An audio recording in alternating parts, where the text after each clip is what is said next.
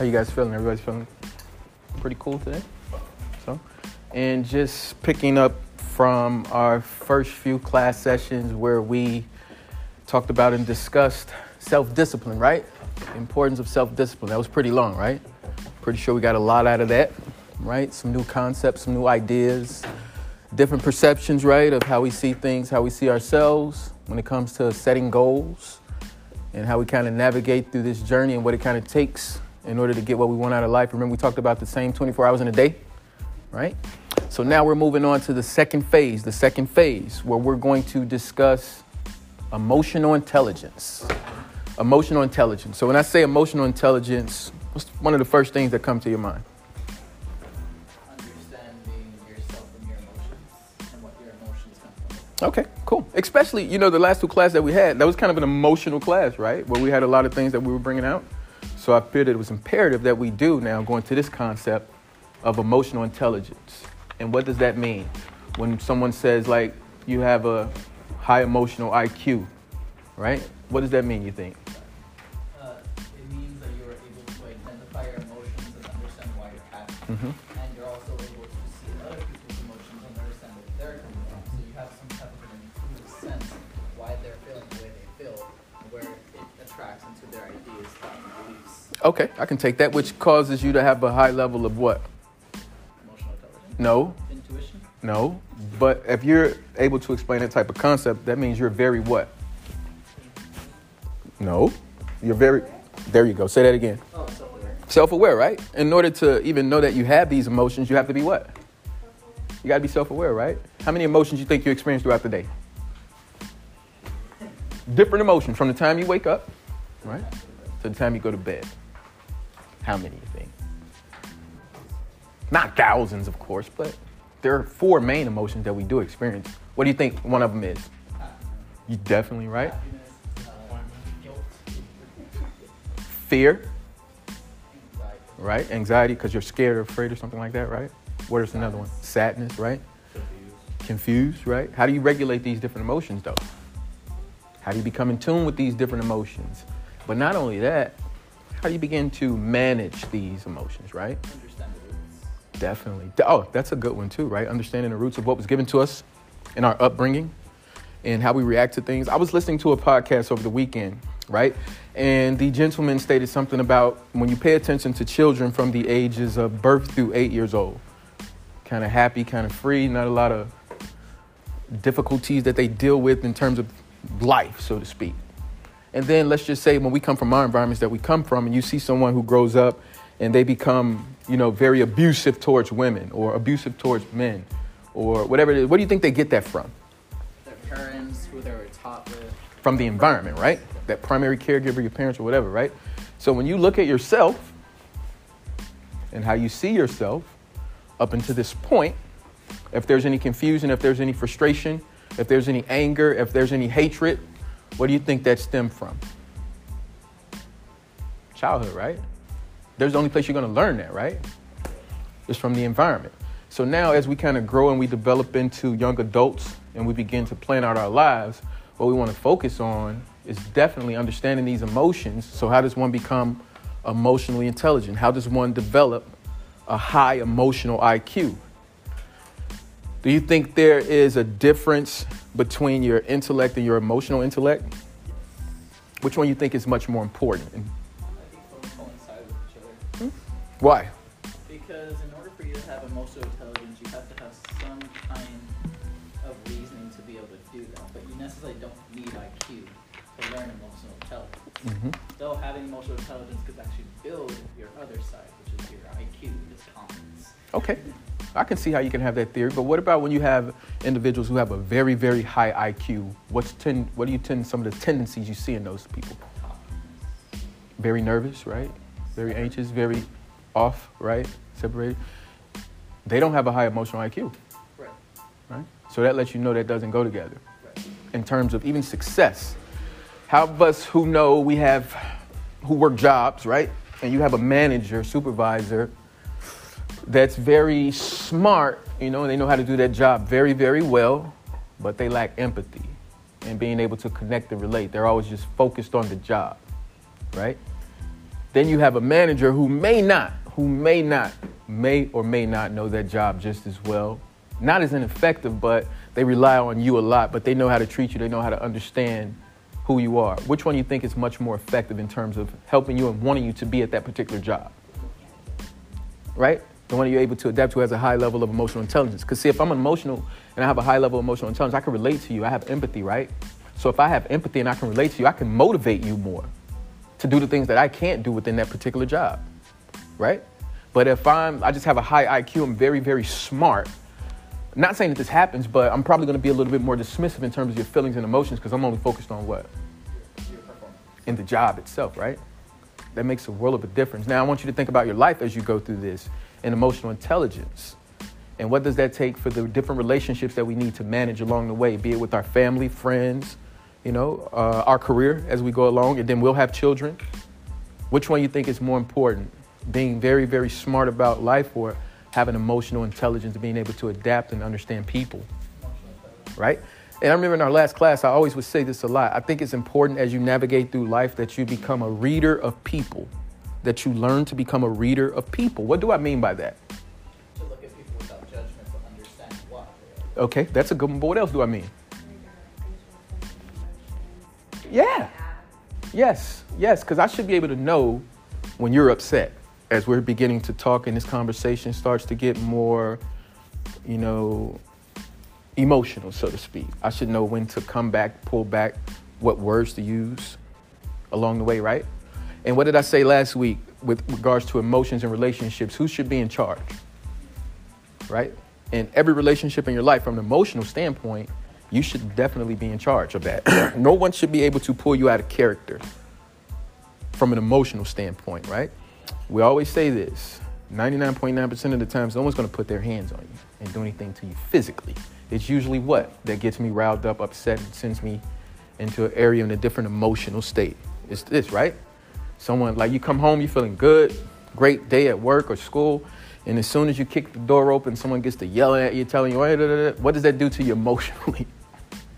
Right? Right in the door, because now you got to switch. You got to turn it off. You got to turn that off and adapt in the moment. You got to adapt in that moment. You got to be able to relate to that particular moment and adjust to it. That takes a high level of an emotional intelligence in order to do that without mirroring that energy, right? That's not an easy thing to do neither, right? Not in the moment, unless you develop different tools and you have a different mindset where you're able to assess things on the fly to say, okay, maybe this is something that I just need to sit back and just let this person yell, get it out, do what they need to do, and then come from a different standpoint before I reply. And we'll get to that in this particular presentation where we'll look at some different concepts and ideas and use some strategies of how to do those things, all right? So, Time Warner, I forgot when this article was, but it's not your IQ, it's not even a number, but emotional intelligence may be the best predictor of success in life, redefining what it means to be smart. Again, you got an intellect, high IQ, you're smart, you can do math very, very well. Very, very well.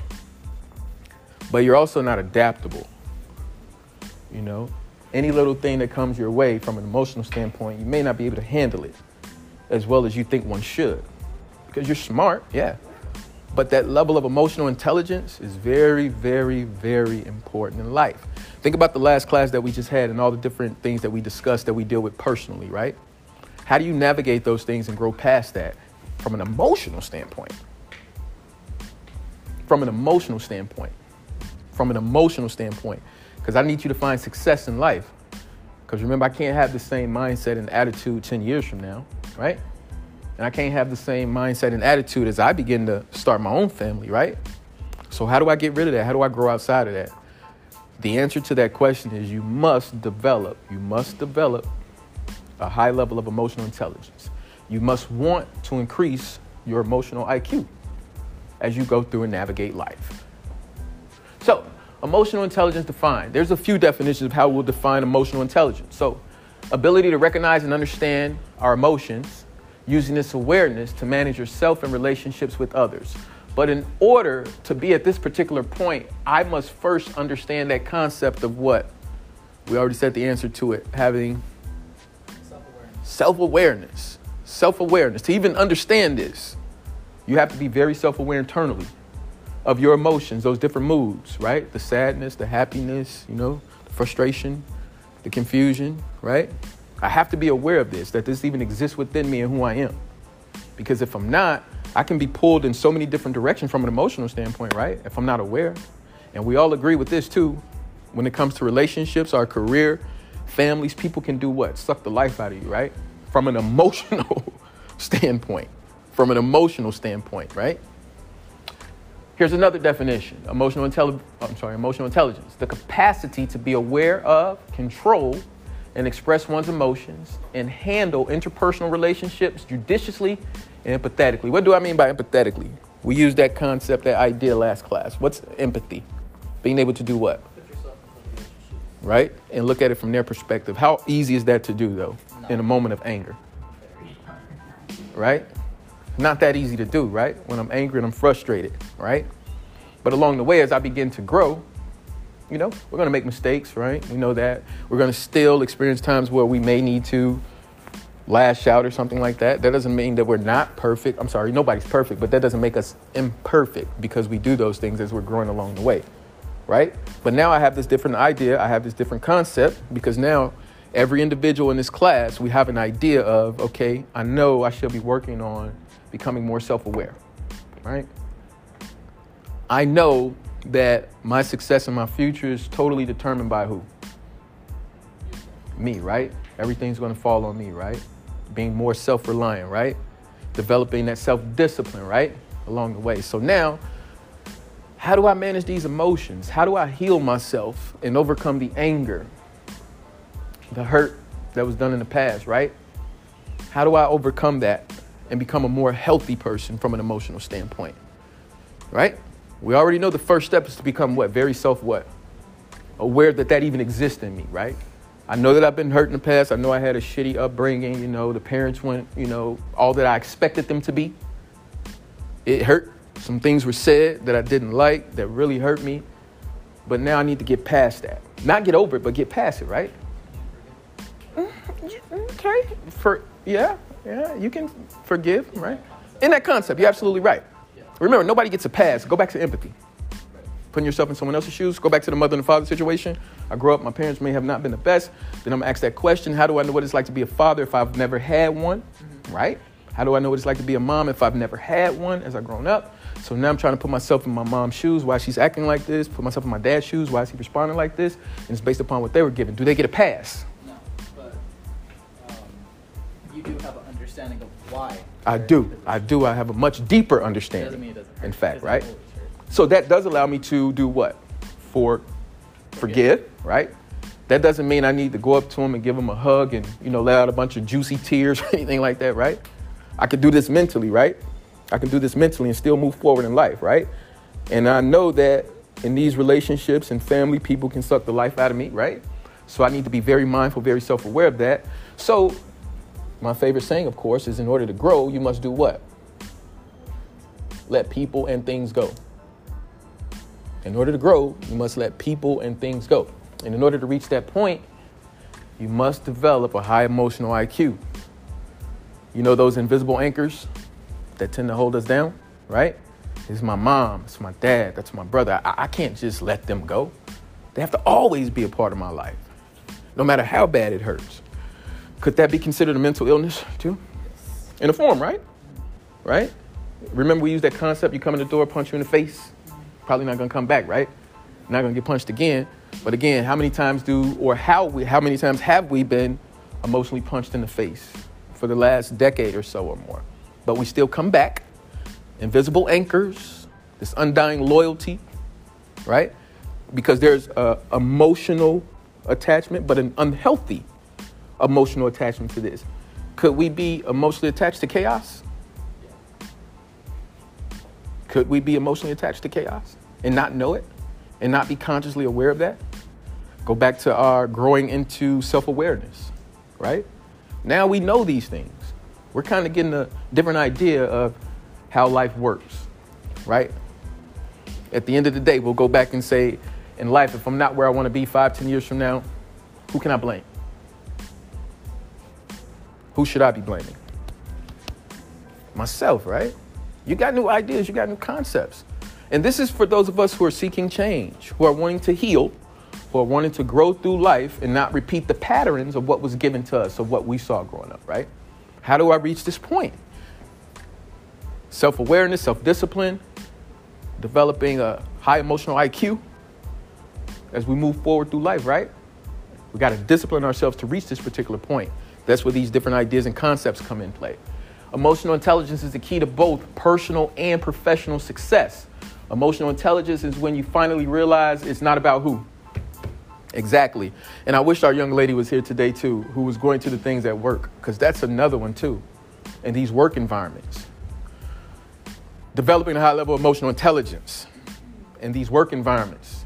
As you go through this, as you find your career and you navigate through these, there's a difference between a job and a career, right? We're aware of that concept, right? There's a huge difference between a job and a career. When it comes to the job, right? It's expendable. I can always get another one, right? And always remember this, these jobs, when we take things personal in these jobs, she's not doing her job. She's showing up late and pulling all the work or da-da-da-da. That ain't your shit. You don't own it. It doesn't belong to you. Why are you pouring all your energy into that like that? And taking things so personal. You would be surprised to know how many times that I've worked in a job where someone doesn't show up, they call in sick, and everybody's pissed. Because she called in sick. If she or he called in sick, is your check still the same amount? Yep. Right? She doesn't want to come in. She doesn't have to. Why are you taking that so personal? It's not your shit. The owner's not even here. You rarely see him or her, right? Because they're much smarter to know.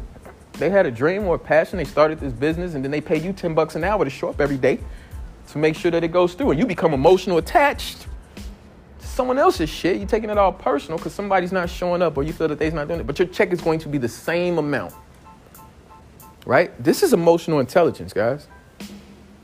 Career is totally different. Career is something I'm passionate about, right? There's no reason for me to be upset at them because I'm doing exactly what I want to do because I love doing this. And when I love doing something, I know for a fact that there will be challenges, there'll be obstacles, but I'm okay with that, right? Because this is what I want to do. I can accept the challenges and obstacles. I'm going to learn from those. I'm going to grow, and I'll get in my 10,000 hours of becoming great at what I'm doing, right? But not for a job, right? So you got to be able to separate the two in terms of emotional intelligence, especially in the work environment, all right? So here's another definition. Emotional intelligence. Emotional intelligence is your ability to recognize and understand emotions in yourself, emotions in others, and your ability to use this awareness to manage your behavior in relationships.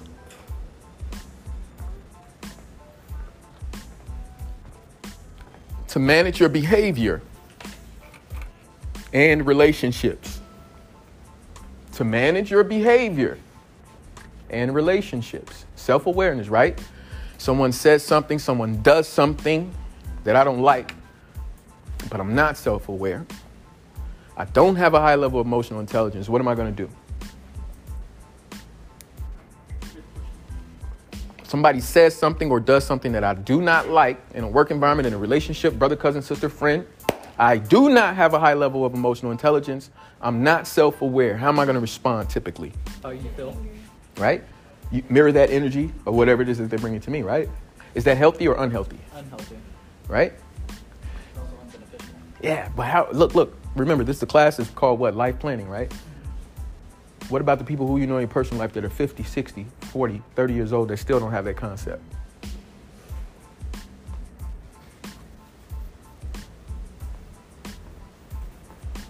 Now, if you know this, that means you're self-aware, right? We just spoke about it. Now, if we're still struggling and dealing with our emotions and understanding it, what are you doing right now differently to make sure that you don't reach that point when you're 30, you're 40, you're 50? What are you going to do? Rhetorical question. There's not an answer I need right now. This is for you to ponder upon, right? This is for you to think about, right? Self-awareness, self-discipline, emotional intelligence, how we tying all of these together. Manage your behavior and relationships. Cognitive intelligence, again, cognitive intelligence, right? This is your ability just to learn and understand new situations, reason through and given a problem, and apply knowledge to a current situation. Look, one more time. cognitive intelligence, your ability to learn. You're learning something new. You're learning something new about yourself, who you are as an individual. You're learning something new about these emotions. So you're learning to be more self-aware, right? And to understand new situations. So now I'm in new situations mentally, emotionally, even physically, because I'm starting a new journey. I'm going back to school. I'm getting a new job, new relationship, right?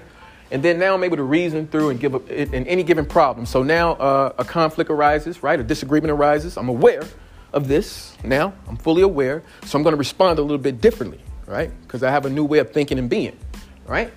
And apply this knowledge to my current situation. So I learn how to manage my behavior more better than I did in the past.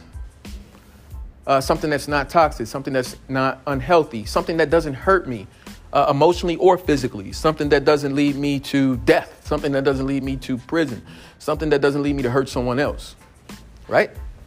I know, I'm aware now. I'm aware, I'm growing, I'm fully growing, I'm evolving. This onion, there's another layer that has been peeled back. It's still kind of big, but now you just shedded a new layer of that onion. All right, so now you're growing more. You're more aware.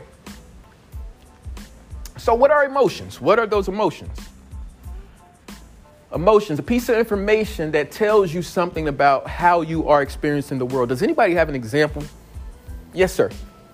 So if you're angry, you would understand that, okay, this person said something that's something yes. within me, and now I'm feeling angry. Yes. Or I'm responding to a stimulus.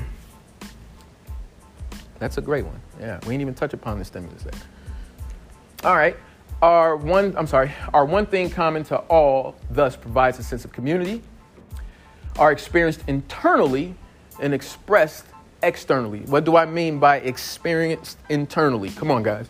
You experience it inside. Inside, right? Within. This is all within my head, right? This is how I'm feeling inside, right? And now what do I mean by externally? Your facial expressions, your language, your tone. And where it's coming from, the outside of who I am, right? It could be coming from you, him, her, anybody, right? It's raining. It's snowing. I don't like that. Whatever it is. These are the external circumstances, right? All emotions are forms of, I love that word. Energy, guys, energy. Pause. Let me digress for a second. Hear me out on this. Listen, hear me out, listen on this.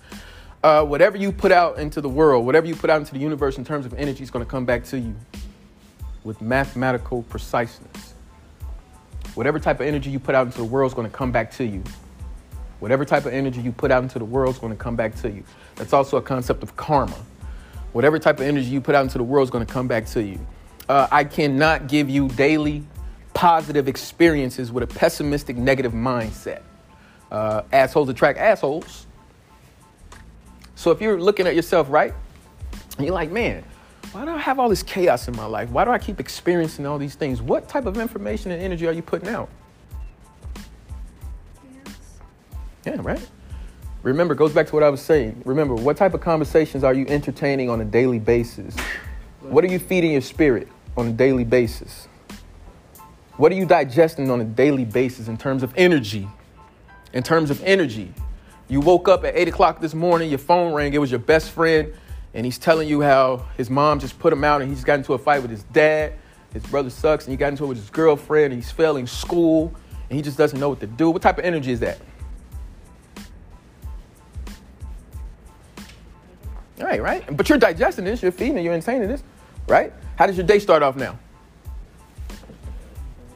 Not badly necessarily. It's not necessarily bad, but you're thinking about that stuff, right? Right? You're ingesting this, right? Into your spirit, right? And then as you go throughout the day, now you're going to work. You get to work. When your coworkers don't show up, you pissed. You mad. You feel you got to do all the work today now. You know, and not only that, I know for a fact you talking about it. And you telling other people about it, right? You probably posting it on your social media as well, right? What type of energy are you putting out there? That's the stuff that you're going to get back. Those are the things that you're going to experience. 100%. Be mindful of the energy that you're putting out there. Be mindful of what you are ingesting in your spirit on a daily basis. Be mindful of the conversations that you are entertaining on a daily basis. Be mindful of the conversations you are having on a daily basis. Yes, sir.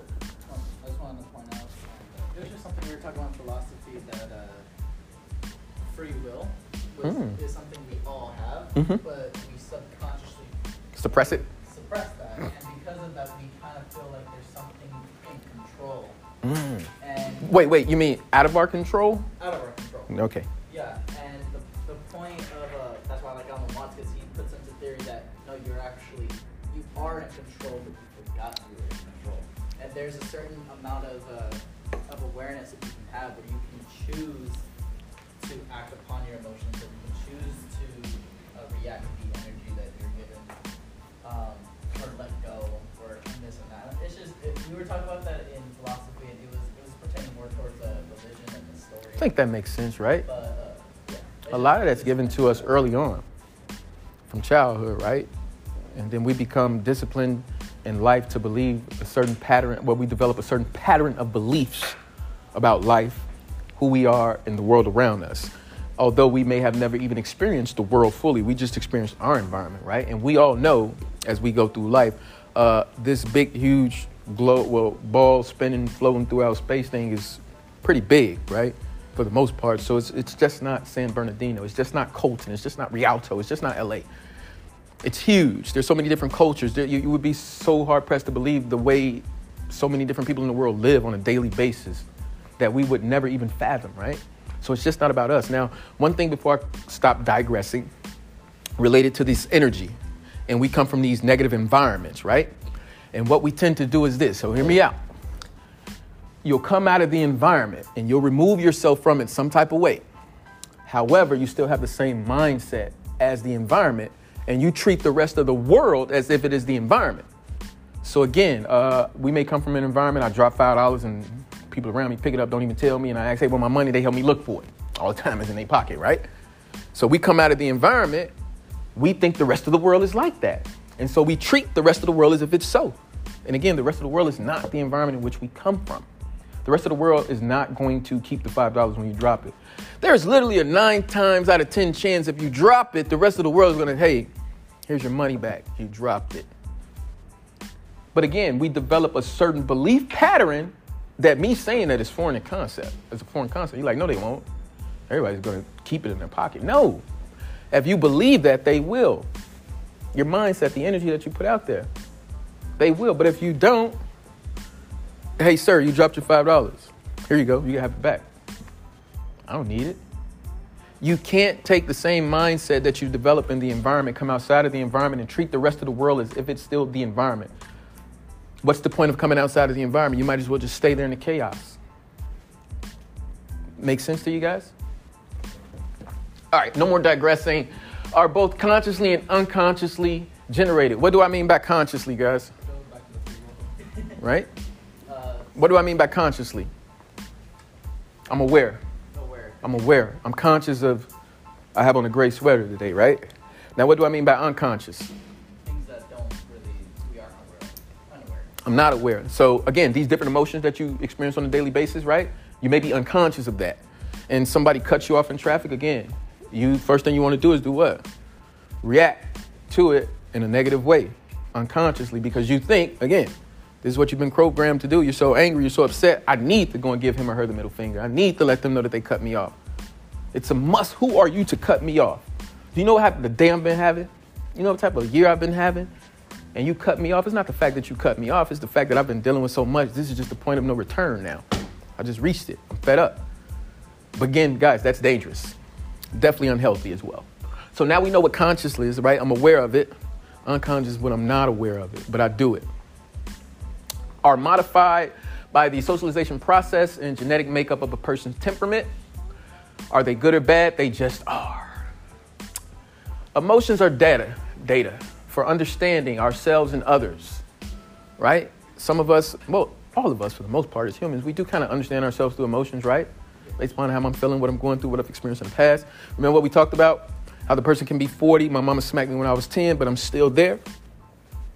Mentally and emotionally, I haven't even grown past that. And I even act that way in my behavior, right? We've seen that, right? We know people, right? Like that. For making decisions, emotions, right? How many of us have made an emotional decision before? Come on. Of course. Yeah, definitely we have, right? For initiating actions. How many of us have, made great decisions off there, right? Emotions, right? I feel good about a new idea, concept, a dream, a goal, and what I do. Take action, right? I move off of that, right? For protecting us as well, right? You peep something, you see something, you're like, I already see that. Let me move over here. I remember how that felt from an emotional standpoint, and I don't want to experience that again. I already see where this is going to. All right, so look at these emotions. There they go, guys. That's what we need to see right there. All emotions are a shade or mix of these four. We're either glad, right? We're either mad, scared, or sad. So that glad is associated with what? Right? That scared, I'm associating that with fear. And sad is associating it with the what? And when I'm mad, anger. So those are those four emotions, right? So on a daily basis, by a show of hands, how many of you guys experience sadness? How many of you guys experience joy? Fear. What's something that makes you fearful on a daily basis? Mr. Harrington. On a daily basis? Yeah. Bless you. A fear of losing my grandma. Who else raised their hand for fear? What's something you experience fearful on a daily basis? Getting pulled up on? What do you mean? Oh, that's gang, right? All right, gotcha. What do you experience fear on a daily basis? It's kind of like deep for me. Huh? It's kind of deep. I would say like my fear is dying without being known. So like, I'm not, how would I say, not really dark, but I'm not ready to die until like I know that I did something right or people know who I am after. Okay. That is deep, and I like that, though. I'll take that concept. What's something you fear? I don't feel like the same. Like, I feel like I haven't lived my life or been up to full potential, so like I know I can do a lot. So I'm going to use you two as an example, right? That's a fear, right? It's a fear, right? And you fear this concept, right? So what are you doing on a daily basis to ensure that you do get what you want out of this? Okay. Improving and treating people like the way I want to be treated, so I want to leave a nasty taste in their mouth from me. Right? So how do I subside that fear to not experience that on a daily basis as I move forward in life? Right? So as time goes by, 2-3 years from now, we see each other and I ask you the question, I'm assuming that my fear would not be there then, right? Maybe you could develop a new fear too, right? As you grow through this, right? But that fear specifically. So if you have a fear right now, I would ask you, like, what are you doing right now to kind of outgrow that, to combat that particular fear? What steps are you taking, right? Because, sometimes that fear can be paralyzing, right? Now, if you have that deepness of saying, this is how I want to be remembered in life, it could be so paralyzing that you don't even move forward, where you experience paralysis. Then that fear overtakes you. And remember, the thing that you fear the most will sometimes come true. That's just something to think about, to ponder upon, right? Then, all right, so how much of that joy? How many of us experience joy on a daily basis, right? When we get what we want. How many of us want more of that, right? You work towards it, you build, right? So whatever you're doing, what's the thing that you experience joy in? On a daily basis? Playing guitar. Playing guitar. All right, cool. And that brings you joy, right? On a daily basis, right? 24 hours in a day. How many hours are you playing guitar? At least, normally 5. 5 hours a day, right? So 5 hours a day, I'm experiencing joy. I want more of that, right? I want more. I want 10 now. So how do I get to 10 hours of joy a day? If a guitar is my thing, or, whatever that is, your thing that gives you that joy, how do I enhance that and make more time for that? I know, right, you do. You definitely want to do that. But I'm just giving you guys the idea, the concept to think about this. The motivation. Right. To want to do more, to experience that. And now I can eliminate the amount of time, hours, minutes throughout the day that I spend in fear of thoughts of dying or losing someone or something like that. So I switch that and I feed my spirit more of my guitar playing, right? And then I develop a new joy, right? I look for something else. So if that brings me, I put that on a level of 10 and say, my guitar playing, that's 10 on my joy. And then throughout the day, then there's one that gives me 7. Then there's one that gives me 6. So what I do is I try to bring more of that into my life, right? I try to find more ways to spend more joyful moments. Well, I can't do that because, I got to work. I got to go to school, right? But I've got to work, but I hate my job. So that's one of those things that bring me anger, right? I don't want more of that. So what I'm gonna do, I gotta enhance my skill set, do something, become an entrepreneur, find a new way to get myself out of this portion and move me much more up here. So now I got 2 areas in my life that I eliminated to bring me now, instead of 5 hours of that joy, now I got 12. 12 hours a day, I'm feeling good. 12 hours a day, I feel good, I feel great. Now, does this happen overnight? Of course not, right? You got to build yourself up to it. So even if you reach 10 years from now, then you reach that point, that is success. Because remember, you're not going to die. You're going to live to be 100 years old, right? So I'm just learning. I'm just going through the process. I'm growing, finding new ways of thinking and being to put myself in a new mind state where I can live life on my terms, right? I feed this to others. I develop healthy habits in life that allow me to have a healthy outlook and view of who I am, despite what I've been through in the past. Forget all that, right? Because I'm growing out of that. I know that this is not me. I know that this is not the rest of the world. I have yet to really experience what it is that I want in this thing called life.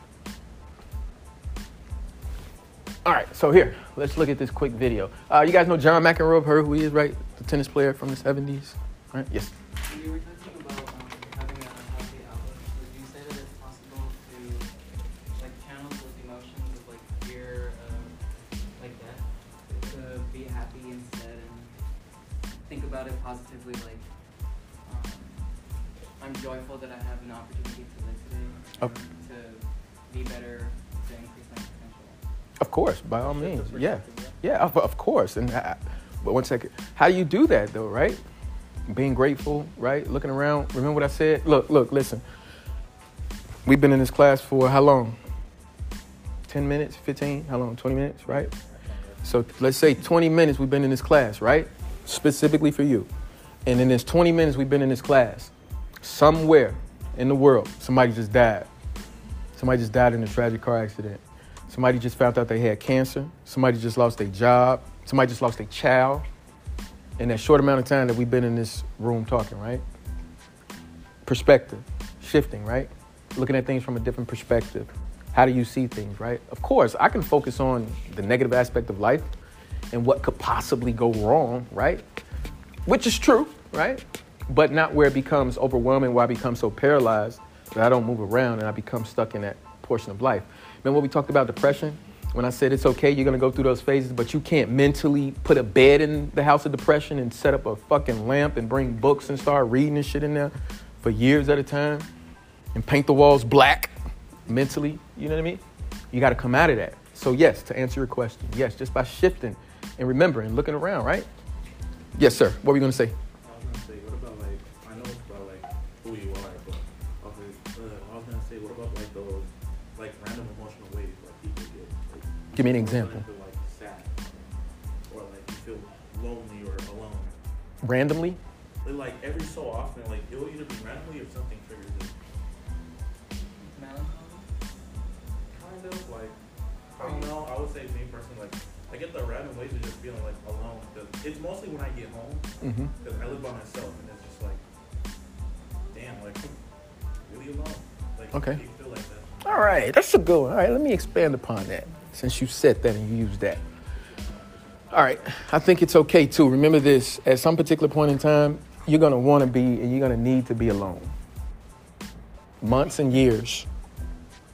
Now, the sadness that comes along with that, not that you'll ever adapt to it, but I'm hoping that the fact that you're alone, what that's doing is allow you to get to know who you are, right? Your emotions, right? Who you are, the things that you want in your life, the things that you don't want in your life, the way that you see yourself as you go through life, right? And once you build yourself from that particular point, again, we talked about energy, right? And these are the type of people who you're going to attract into your life, right? It'll be hard for you as you grow through life and you get a chance to spend 2-3 years alone by yourself, right?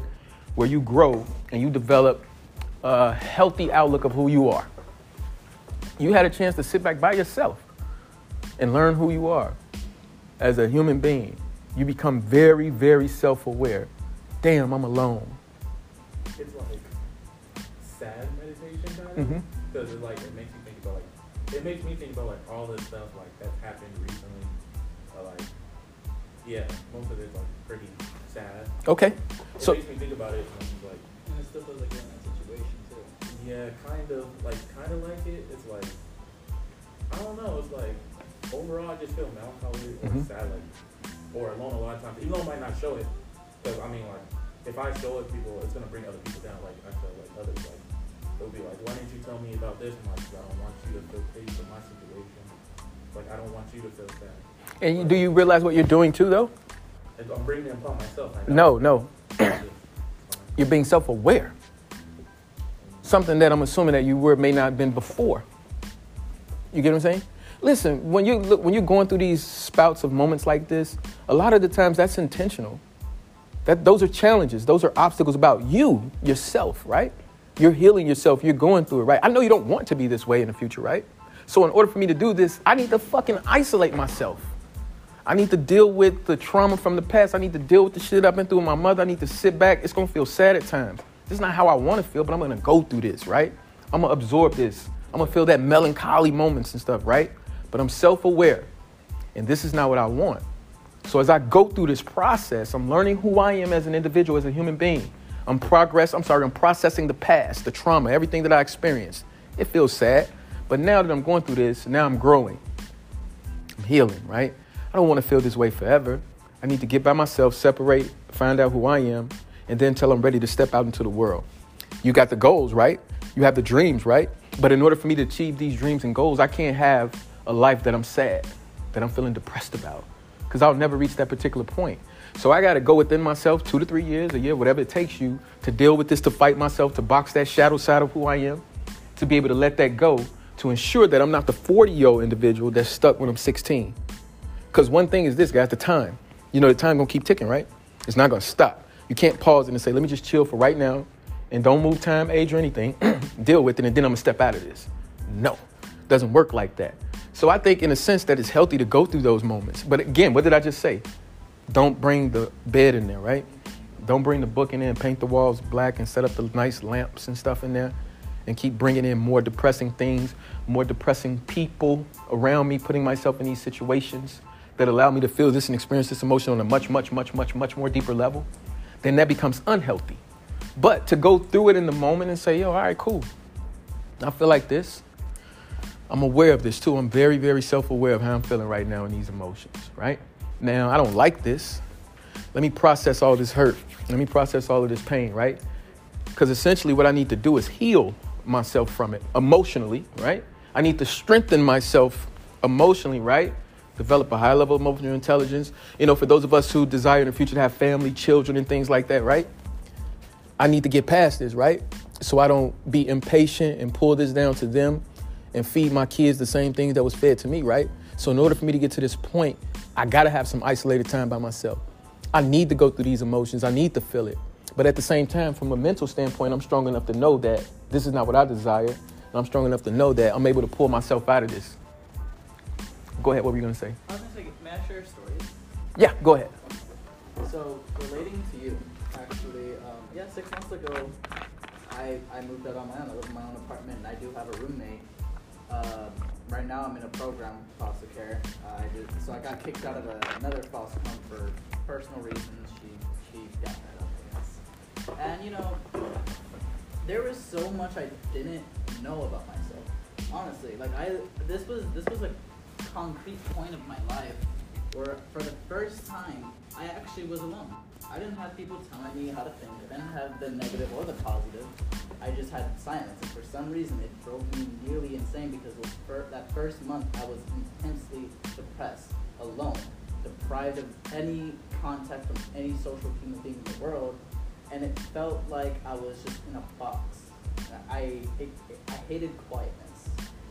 And for that first month, I reconciled this identity that I'm just worthless. You know, I'm not allowed to be loved. I'm not allowed to be this. But at the same time, I'm like, wait, why? Because why? You know, I started questioning that to myself, and it was because I realized that for the first time, I was put in this box of silence to reconcile what has just happened to me in the past, and I had to somehow work with that. I didn't have people to talk to. I didn't have anybody to lean on. And I'm not saying that, you know, I did the best job, but I did the best I could. 6 months, this was 6 months ago, and for that short amount of time, honestly, there's been a lot of realization I realized that my family, dude, is not healthy at all. And I mean, that's not talking them down. I love my family, but they're not healthy. They never encouraged me to be the person I'm supposed to be. They never told me to express myself. I've never been told I love you. I thought I was loved. What I thought was love was not love. I was taught this reconciled of love that wasn't love. I didn't have a father. I didn't have a mother. And I had to be put in this place alone to realize that I was treated that way. And all this pain that you're feeling right now, dude, this is just like a shock back. This is recoiling. It's recoiling and it's recoiling. And it's something you really do have to experience to understand how much you are worth. And I promise you are worth something. Because everybody is worth something. It's the shit that people tell us that make us feel like we're not worth anything. And it's the shit that we've been through and the people that put us in those situations that make us feel unworthy. But you have to understand being alone is the greatest strength of all because it shows you what you can do.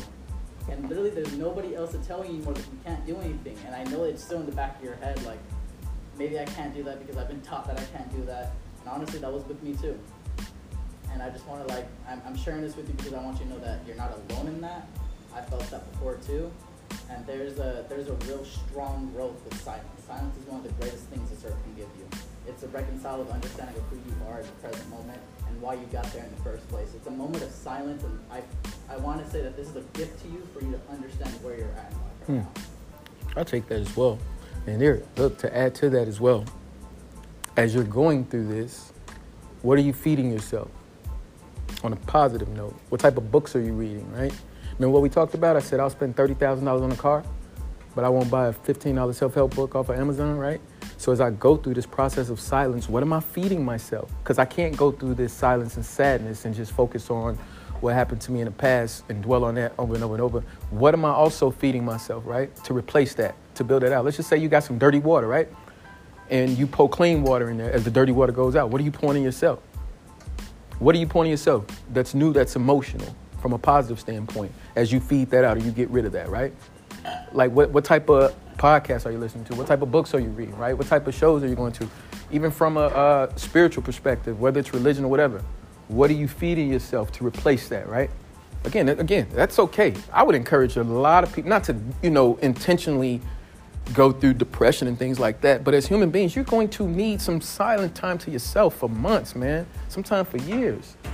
I got to know myself. I got to know who I am. And for those of us who's been through something, again, you have to go in and tear all of that shit out of you. What you've been programmed to do and believe and think about yourself. Unless you want to be the 40-year-old dude repeating those same patterns. You got to go through it. You must go through it in order to heal yourself. That's a part of that process. But as you go through it, what are you feeding yourself while you're in that? What steps am I taking that's on positive that is replacing those negative emotions? That's allowing me to go through this healing process. Again, that's also a strength. That's also building strength from an emotional standpoint. Because we know that we're still going to go through things in life, right? Right? You're still going to get challenges and things like that. Remember, the things that take you 3 months, 3 weeks and stuff like that. But how do I reach that point? I got to know myself. That's the first key to life. It's to knowing yourself and who you are. If I know who I am, nobody can tell me about myself, right? If I know who I am and somebody tell me you stupid, what does that do to me? But I know who I am. But if I don't know who I am and I grew up and my mom and dad told me I was stupid, and I processed this, I never had a chance to really isolate myself and get some time to myself, stuff like that. Now I'm 25 and somebody tell me I'm stupid. What does that do?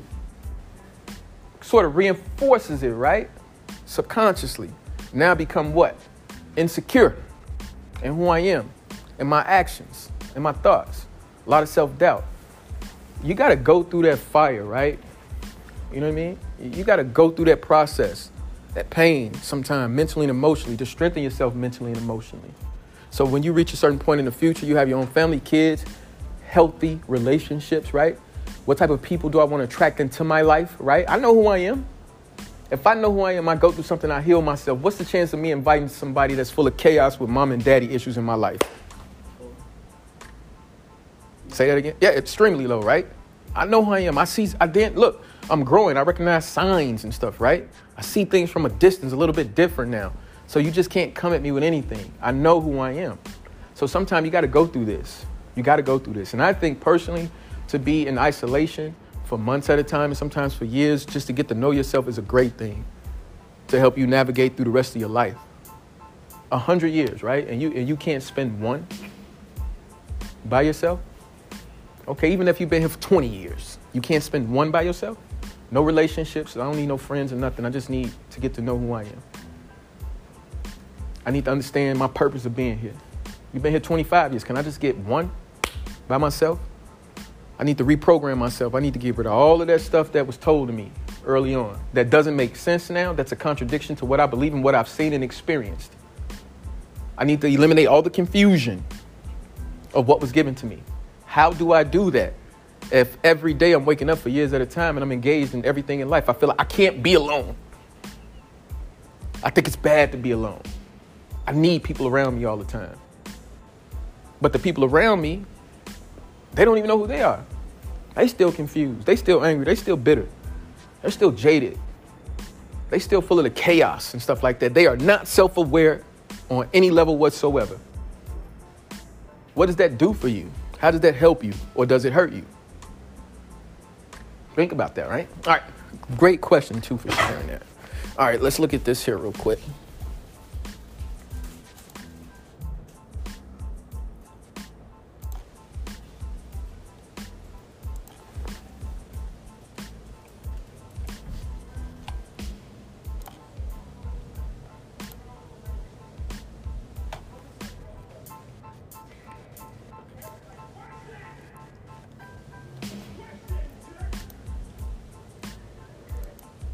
Can you guys hear that? I think you might have to use the actual computer's diagram. Oh, okay. Yeah. I know what you mean. Yeah. This one right here. Gotcha. So this was a professional game back in the early 80s, late 70s. And he was at the particular time, like, if not the top tennis professional. So we're talking about emotional intelligence, all right?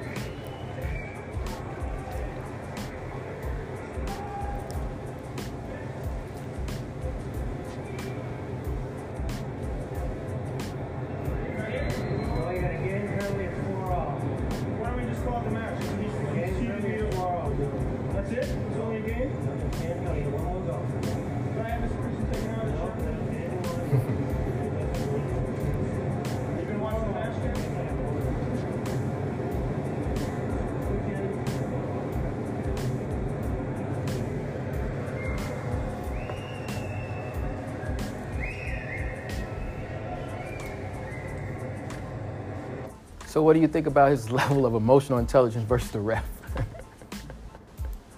Who didn't respond at all, right? And not only that, once he became extra emotional, what happened to him in the match? Right? But no, he also made a bad hit, right? Which went out of bounds, right? Then which made him lose the match overall. And as he was going on a tirade to the ref, what was the ref doing? Just as calm, right?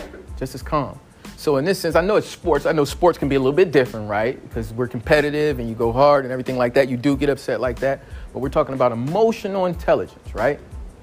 Soon as he made that first bad call or whatever he considered to be a bad call, the whole match from that point was pretty much over for him. As you guys heard him, he said, what? Why don't we just call the match? We don't even have to finish it. There's no need for me to do it, right? So he became so emotional that he couldn't even move forward based upon what he considered to be a bad call from the professional ref. Now, that's just an example, but how many of us can relate to that? For something that we've done in the past, right? Where we reacted emotionally and then it just throws you all the way off, right? It goes back to what I was saying. Remember what I said? 9 times out of 10, nobody's going to do anything to you physically. It's usually what? Somebody says something that just throws you totally off. So that means now this individual is no longer in control of his emotions. And if I'm not in control of my emotions, what can happen? Right. And if my emotions control me, what are some things that can happen to me? You make Decisions that aren't beneficial for you, right? Also, there's death. It's also for you doing something to someone else because you're moving off your emotions. like a murder or something. Yeah. Just off of emotion. You can't focus in those moments like that. Now, that's just an example, but I know we know the sports is totally different, right? It's competitive. You do get emotional in it. You guys are competing. It's a game, things like that. But that's a great example, though, of not being in control of your emotions, not knowing how to manage your emotions and the outcome of what could happen. And again, I know at times we can be very, very, very unconscious of this, very, very unconscious of this. But yet and still, we react a certain way that pulls us out of character, make bad choices and decisions, and then you got to suffer those consequences. You got to deal with it. You got to deal with the outcome. You got to deal with the outcome when you're emotional, when we are emotional, so to speak. Got to deal with the outcome of it.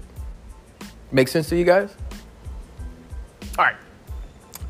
So why is emotional intelligence important? Why? Come on. It allows you to understand yourself and others. And it helps with your empathetic side. It helps you put yourself in other shoes emotionally as well. Okay. What are some other reasons? Why is it important?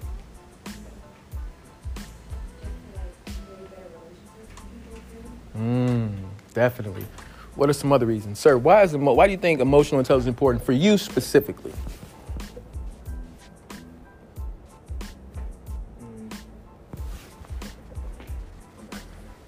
Why do you think it's important to develop emotional intelligence?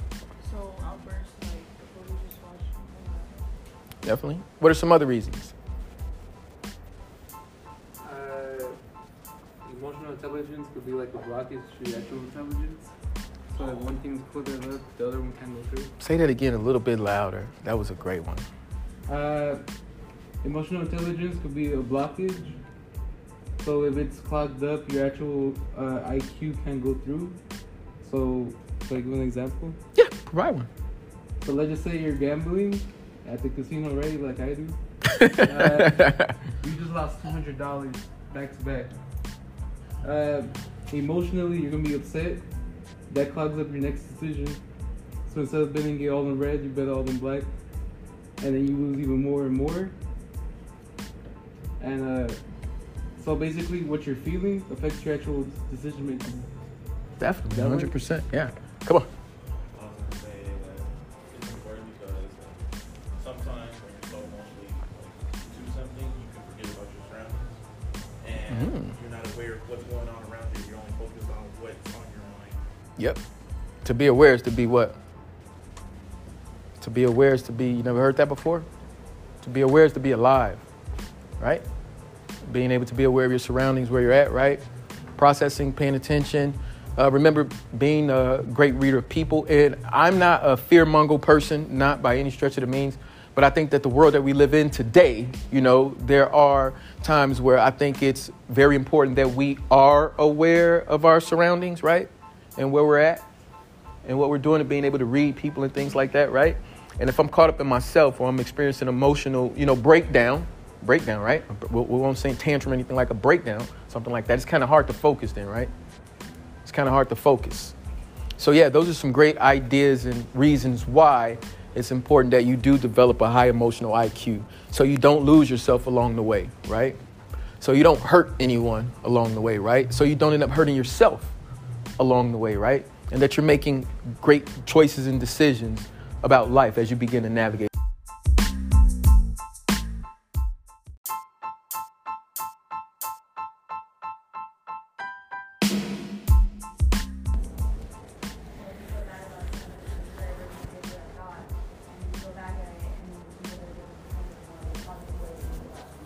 Yep, another great way as well. Or looking at the whole picture. Being objective.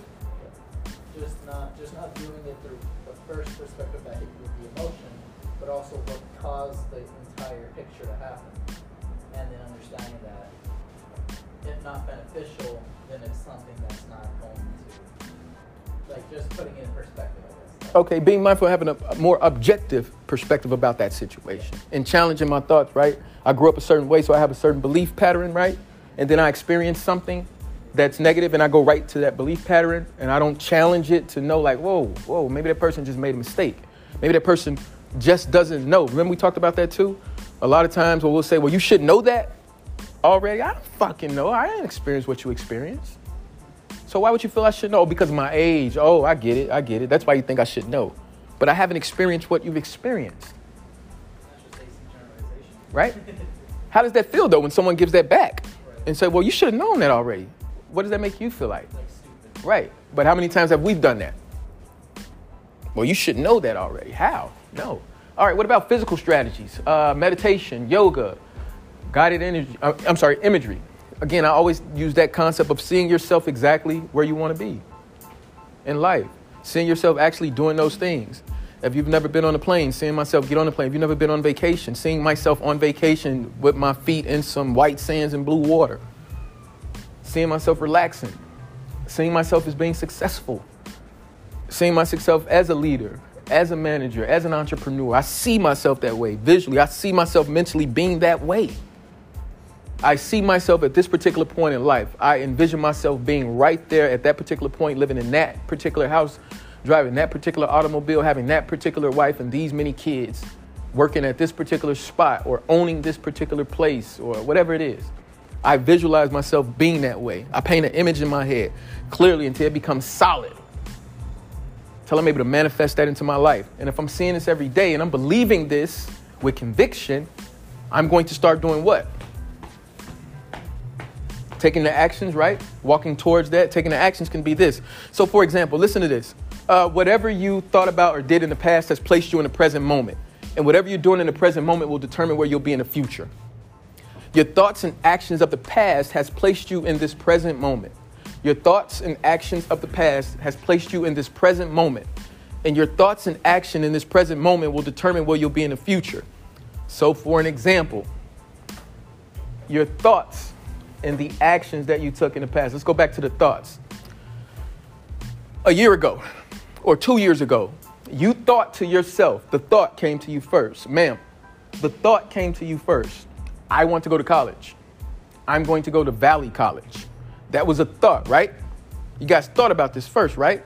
Somewhere along the line in the past, your thought came to this. I need to go to college. And then what you did, you took the action, which was what? Got online and did what? Fill in the application, right? So your thoughts and your actions of the past. You thought about it, jumped online, took the application, came in and got it. And now here you are, you picked out your classes. Your thoughts and your actions of the past has placed you in this present moment. Thought about I need to go to college. I filled out the application. Went and met with a counselor. Counselor gave me classes. I registered for those classes. Now here I am in this moment in this class. Based upon your thoughts and your actions.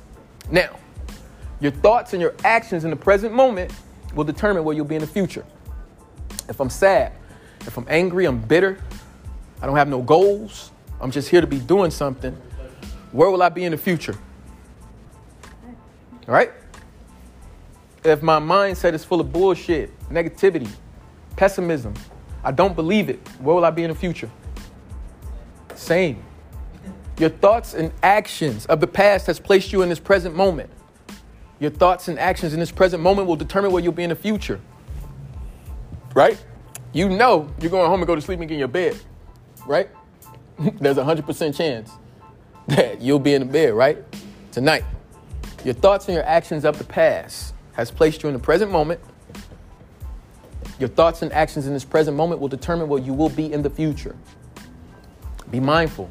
What type of imageries are you painting within your mind of yourself? Who do you think you are? What do you believe about yourself? What are you doing right now for your future? For those of us, we're going through something. We're still trying to heal. What are you doing to ensure that you do heal? So you're not the individual, 30, 40, 50 years old, still stuck in a 10-year-old mindset, a 10-year-old emotional state. Your thoughts, your actions of the past has placed you in this present moment in time, wherever you're at in your life. Whatever you're thinking about right now, whatever actions you're taking right now will determine where you will be in the future. Remember that. Think about that concept, guys. Withdrawal and avoidance. Hey, step away from the person, situation, or activity. Step away. Step away. Step away. Step away. Step away from the person, the situation, and or activity. Step away. Go back to what we were discussing last class, my friends, Facebook and things like that, right? How do I separate myself from that, right? In fact, I'm going to ask a question as we move forward about how would you want someone to respond to you when you do something wrong? Huh? Are you going to be sympathetic? Are you understanding right now? When someone does something to you, are you sympathetic? Are you understanding of that? Are you really? Or are you should have known better. Why would you do that? Think about that, right? Pleasurable activities, humor, hobbies, socializing. Again, you got to be able to laugh at yourself, guys. Don't take yourself so serious. You got to be able to laugh when you make a mistake at yourself. No such thing as being embarrassed. You're a human being. We all make mistakes and do things, right? Humor, laughter, right? Hobbies, socializing. Emotional dialogue. One of my favorite things, this is why I put this here. Venting. Look, I think it's more than okay to vent. But you got to make sure you got the right ear to vent to. Somebody who's going to be objective. Somebody who's not going to co-sign your bullshit when you're on that sometimes. I don't think it's okay to complain. You got choices, and you're making these choices and decisions. You can't complain about those things. It's okay to vent. You got to get that out, right? You need the right type of ear, though, to get that out to. Somebody who's going to be objective. What do I mean by objective? Exactly, right? Seeing the whole entire picture. What do I mean by subjective? Right? I'm looking at it from my particular point of view, right? That's it. I'm not looking at it from anybody else, just from me. Objective is looking at it from a broad perspective. And that's what type of ear that you need when you're venting. When you're venting. Somebody who's going to be objective. Who's going to be objective. Indirect tension, relaxing, TV, chocolate, coffee, movies. We'll watch something here, movies that inspire you, right? Music, right? Podcasts, whatever it is that you're doing. Things to outlet. Yes, ma'am. I know that Student Health Services has you can get 8 free therapy sessions. Yep, 8 of them actually. 8. So, for people that feel like 8. they can't talk to people around them, 8. That's a really good place to check out. And I know you brought that up, right? But we come from an environment. If I'm going to see a therapist, what do we think? Mm-hmm. But our environment says what?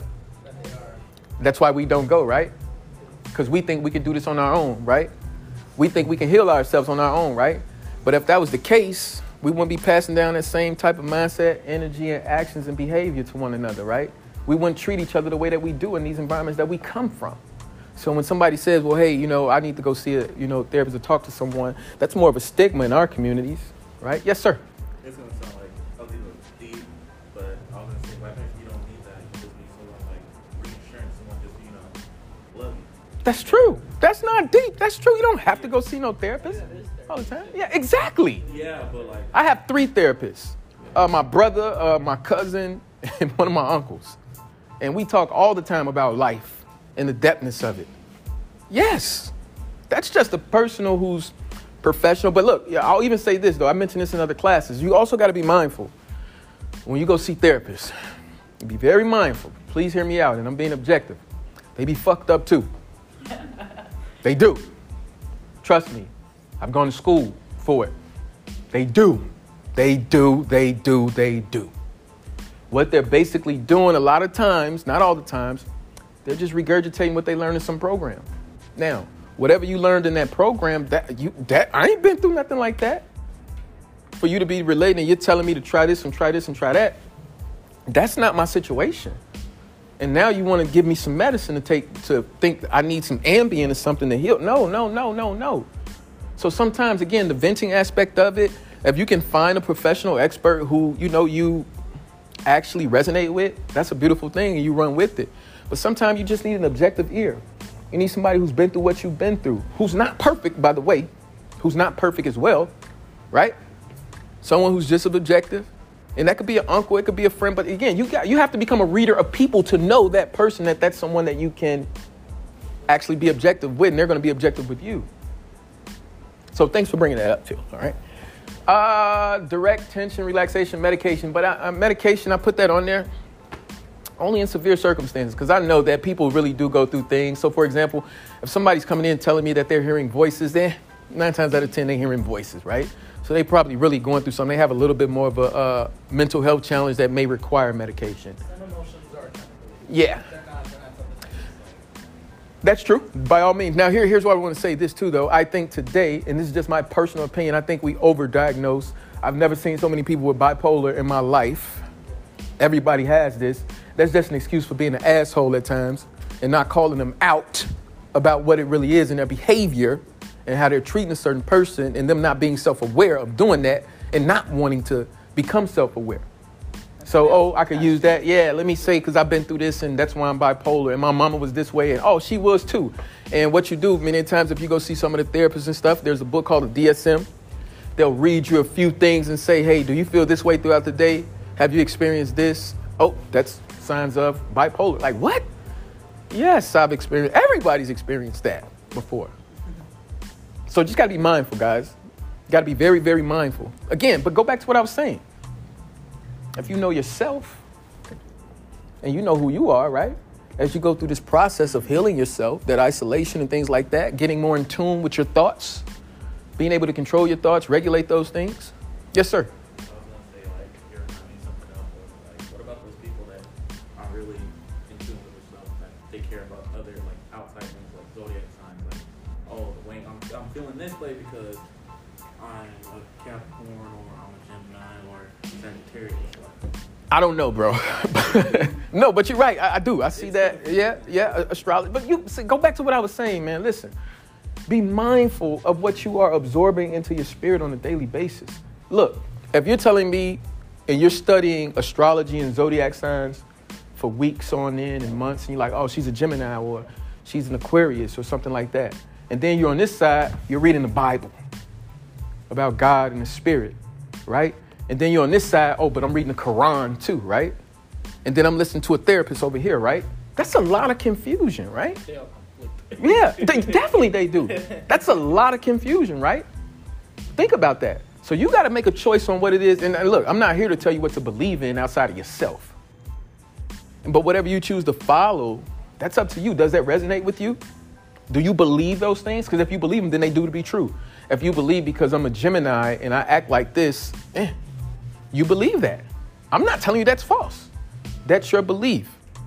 Nobody's the moral police to tell you what you should be believing in. Does that resonate with you? Is it making you a better person? Are you being more objective? Are you treating people better? Do you feel that you know more about yourself from studying those things? Shit, it works for you then. Run with it. I don't know. I can't tell you that. I don't know. Again, I always say this, like if you put your hand over your heart, right, and just stop beating, whatever this is, reality is over with.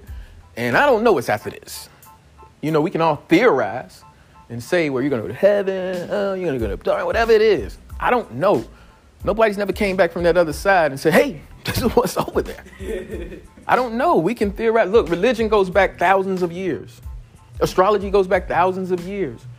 These new concepts of therapy and stuff is new within the last few hundred years. That's the scary part. Exactly. So that's Like, what's gonna happen after? I mean, yeah, it's like, even though like I believe in like religion, but it's still up in the air. Like it's just scary. Like, It is. It what can be. happened after? And then people are like, "But you didn't know what happened before you were born."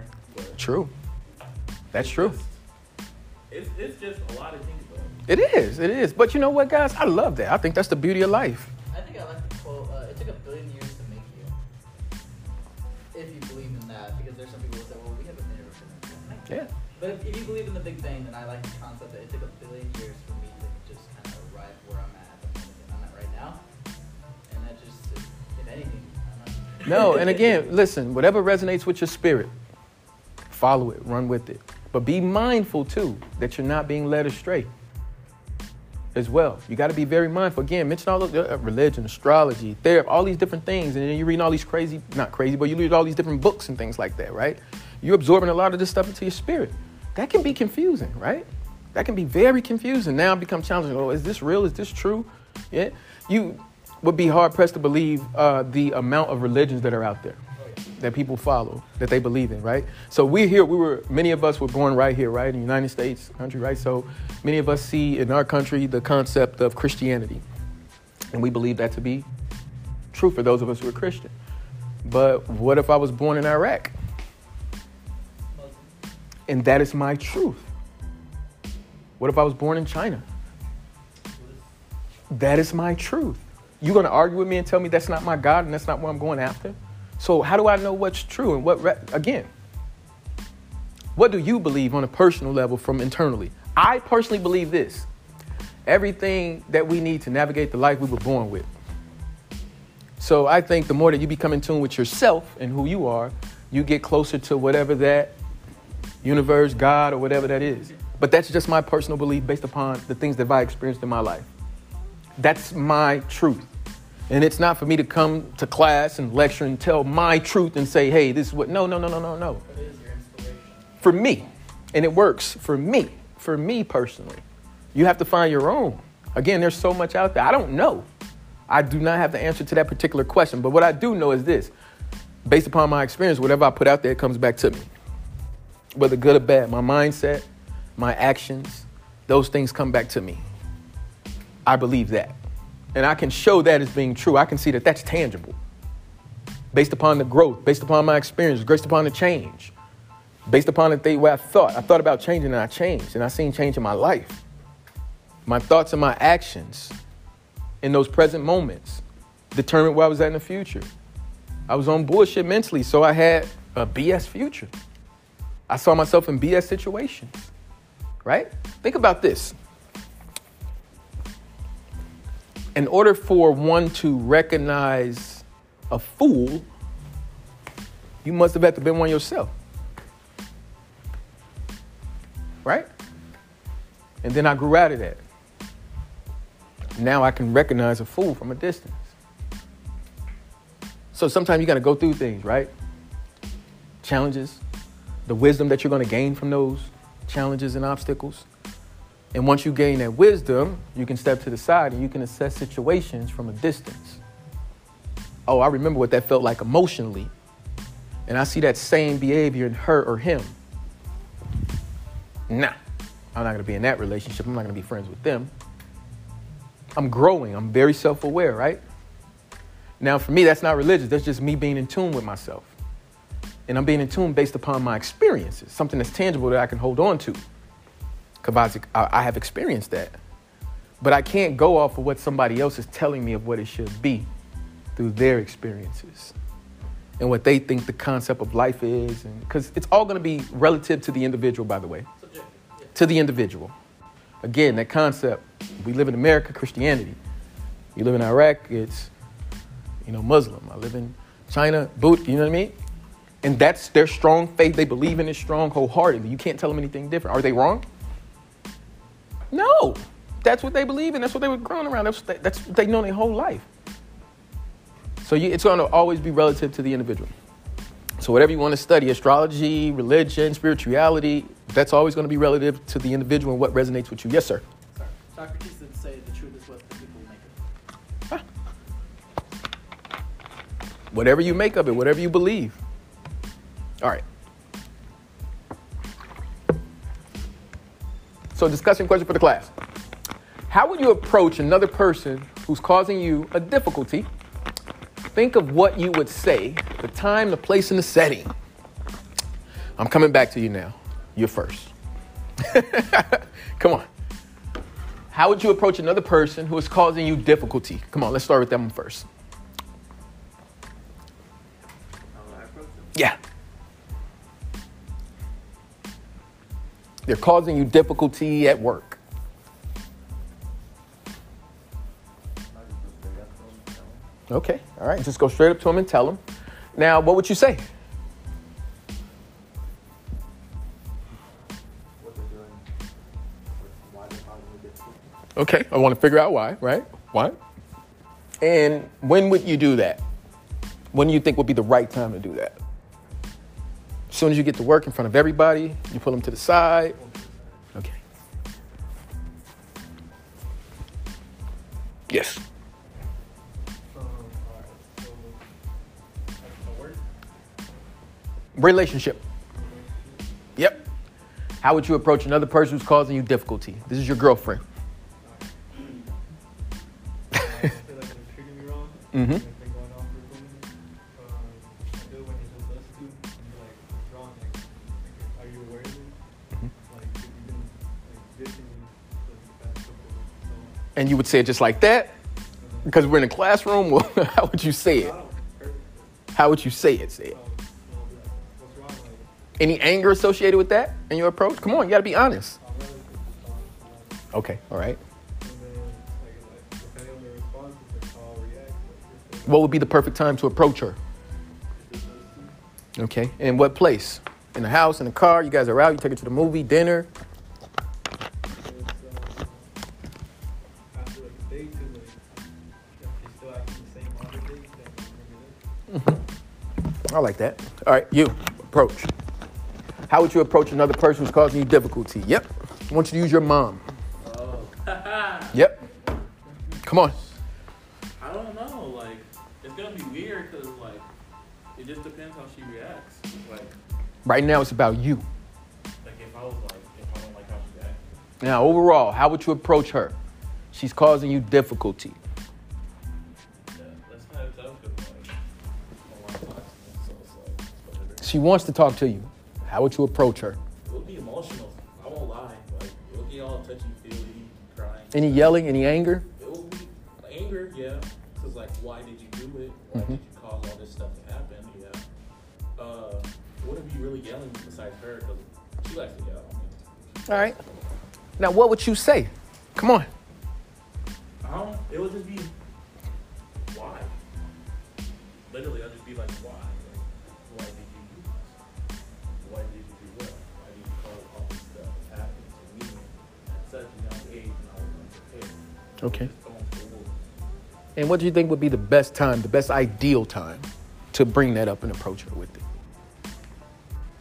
It's gonna sound kind of mean, but I would say at the time when like she's like in need or like when she's like doing bad, so it can make her realize like what she has done and why you should care.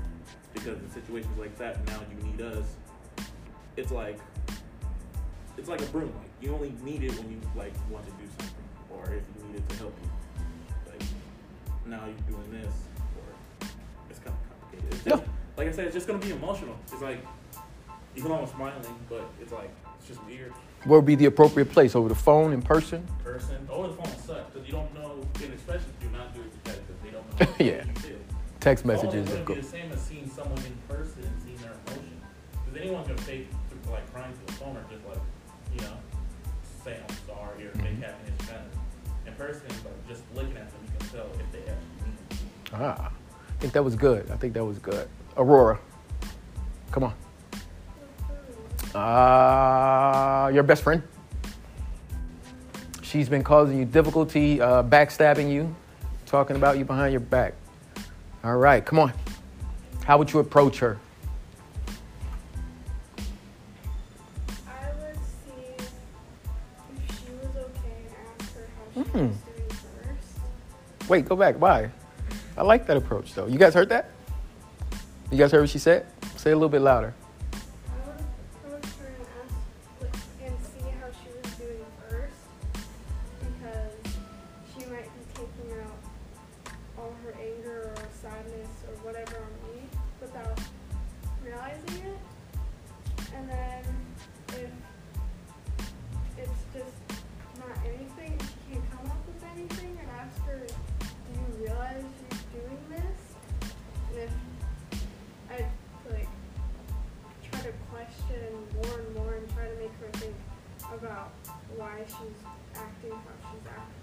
What would be the best time to do that?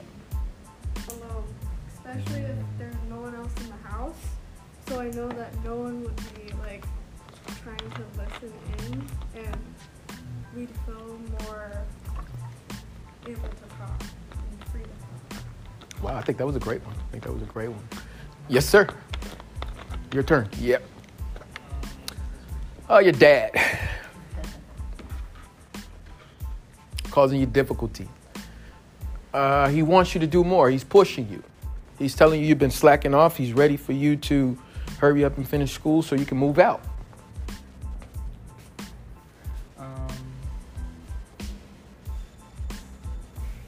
Probably approaching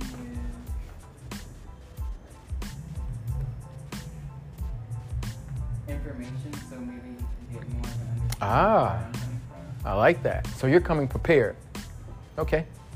And what would you say to him?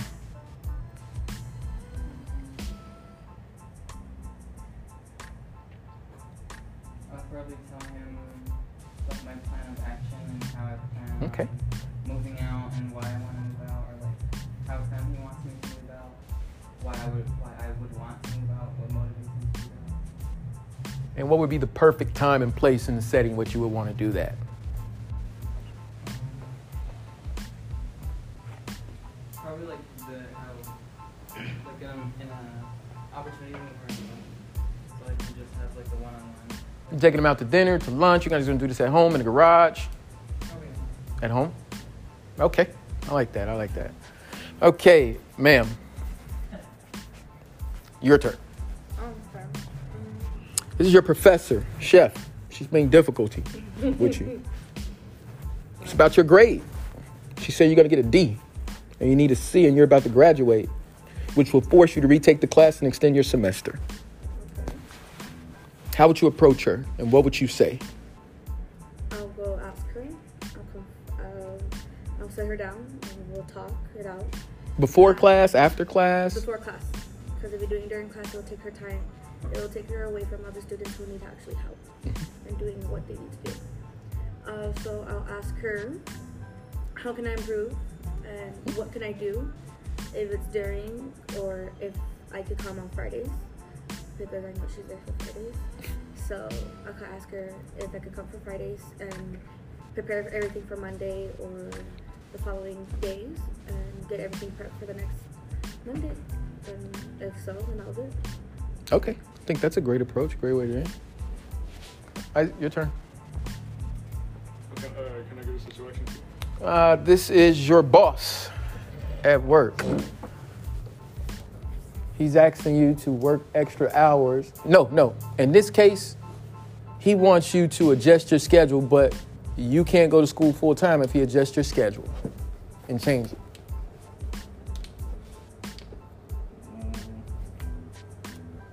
For sure, I'd come to him like in a calm manner, not like angrily. Mm-hmm. And I'll try to talk it out, like in a secluded area too, not in front of everybody. What would you say? What would I say? I'd just say like, it's not possible, bro. Like what you're asking me to do, like I physically can't. Like, Well, I need you here. I'm gone. Gotcha. All right, Lydia. This is a coworker. She's been telling the boss that you've been leaving early every day and coming late. How would you approach her or him?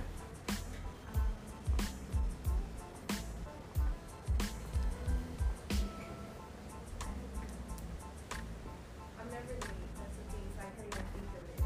Because like every time I have to be somewhere, I'm always there like, No, we know you're not, but she's been telling the boss you're late. It's the whole point. She's been telling him that you've been coming late and leaving early. How would you approach her or him? oh her. Or okay, her. Why would I even talk to her or him? Like I would be telling the boss to look at my schedule. It's okay. Every time like I clock in and clock out. Okay. That's how they can tell if she's lying. Okay. So I wouldn't even have any contact with her because the truth is here. I like that. No, I like that. And how would you do that with your boss? Oh,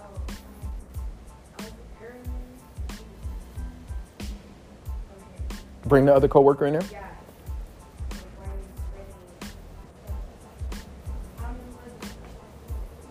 he's Okay. Those are some great scenarios. Those are definitely some great scenarios. You guys, so everybody had a chance to see these different ideas, right? These different concepts, real things that can happen. How do we approach them? Because we're talking about emotional intelligence. Don't forget, it's the whole purpose, right? Emotional intelligence. We don't want to be emotional as we do this and make irrational decisions and come off brash or aggressive, right?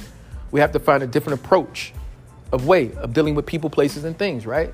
To get things that we want. Remember, in every relationship, who should be in control from an emotional standpoint? You, the individual, right? All right. So here's a good one. How would you like to be approached if you were the one who was causing the difficulty?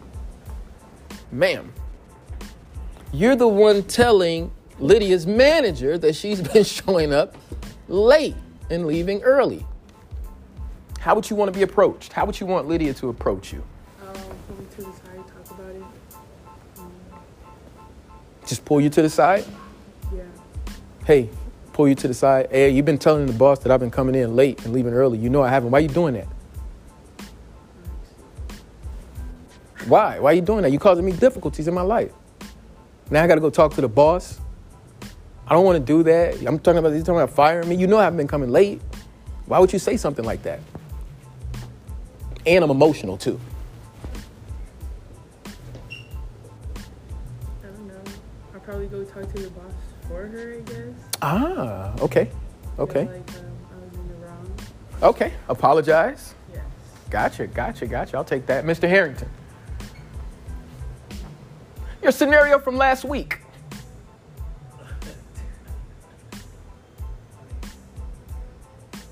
How do you want to be approached?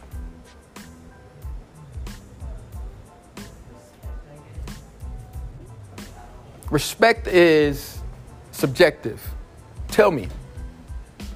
Because I can come up to you and curse you out and say, this is the respectful way of me doing it. How do you want to be approached? You're the one in the wrong.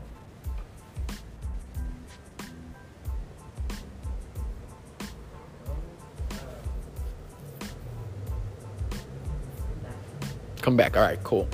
Sir, corner. How do you want to be approached? You were wrong. I was wrong. I've been doing it wrong the whole time. I was like, if I'm doing it wrong, you just have to come up to town the right way. So I don't You told your father that your mother was stealing money from the account, and you found out. just steal money. You were wrong, though. She wasn't. Now your mom wants to confront you. How do you want to be confronted? Or just come up to me and tell me why did you lie and say that I took money out and I really didn't. I'm emotional as your mom. I was like, I did. I'm yelling at you. I'm screaming at you. I'm cursing at you. Like, chill, nah, I didn't do it. All right. Now, this is the way that I would come at you. But how do you want to be approached now? Tell me how exactly you would want your mom to approach you. Well, if I'm in my room, she could just come up in there with my dad and we could just talk it out. I guess. But I mean, I don't think they'll be like. I mean, if they're mad, then we're obviously gonna talk. Like, we're gonna have to talk. It's just basically just talking. Talk about however it goes. No yelling, no screaming, right? Two adults having a conversation and dialogue, right? Some apologies going back and forth, but just a healthy conversation to eliminate any misunderstanding. All right, ma'am, your turn. How would you like to be approached if you were someone causing difficulty? It's your boyfriend. You accused him of cheating on you, but he wasn't. And you found out that he wasn't. Now he's pissed. How do you want to be approached in this situation? Probably just bring him to ask me, like, why am I feeling this way? Like, what is he doing that's making me feel insecure, making me feel like he's, cheating, whatever the case is, and kind of just get the, pinpoint, like, what am I doing wrong, or what am I not doing, or what should I do more of for you to feel secure in a relationship, kind of thing. Okay, but I'm pissed. I'm mad, I'm angry, I'm emotional right now. I'm yelling, I'm screaming, I'm cursing. Why don't you approach me like that? I don't have a high level of emotional intelligence. I'm not self-aware. I'm just angry at the fact that I've been accused of something that I didn't do to someone I'm supposed to be with. Why don't you but you're approaching me like that. So I don't want you to approach me like that. You I don't you want me to approach me. Respect, calmly and stuff like that, and then, talk it out, see what we can, figure out to make it, like, move on, so I can trust him more for. Okay, but can you accept that if this is not my style of approach? See, remember, we're talking about how you want to be approached, right? We're talking about how you guys want to be approached in the situation. But remember, you're the one that did the damage. Now, I want you to give me that scenario. You're going to paint it to me like, yeah, this is how I would want to be approached. I need you to be calm. I need you to tell me why and paint out those scenarios. But that's your way. But that's not my style. But I need to know if you're going to be okay and comfortable and still be able to have a high level of emotional intelligence despite the way that I approach you. Well, then I would just apologize. And I was feeling this way. Sometimes I get insecure for whatever reason. I would maybe we should have more communication, whatever, more trust. Like, what can we do to kind of work on this? And just apologize for your wrongdoing. Definitely makes sense, right? Because now what I want to do when I'm explaining these situations, I'm trying to convey, my growth, me as an individual, that I have an understanding of my emotions and who I am, right? And then I'm also aware that, the next person, be it family member, mother, brother, cousin, or coworker, they may not. But I can't allow the way that they feel and then still be upset or still they don't accept the way that I want to be approached. But I still have to be mindful of the situation, be aware of the people around me and how they may feel about life because they don't feel the way I feel. They don't know the things that I know. Remember, go back to the thing where I said, well, you should know better. You should know better and things like that, right? Yeah, I kind of had that argument with my boyfriend yesterday. Whoa. And we were just...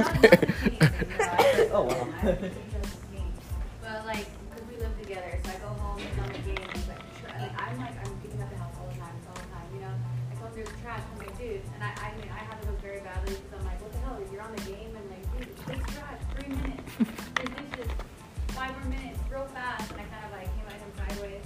So then he got pissed off, and then I got pissed off, and I kind of escalated. But because before we used to just go in a fire, but I just go to the room, and then he stays away, and then I take a shower, whatever. I'm like, all right, and just calm myself down, and I went up to him, and I did apologize. I'm sorry for coming at you that way, but I just need you to do these things. And he's like, well, it's just the way you come at me. But then sometimes I get annoyed because I'm like, I shouldn't have to do these things.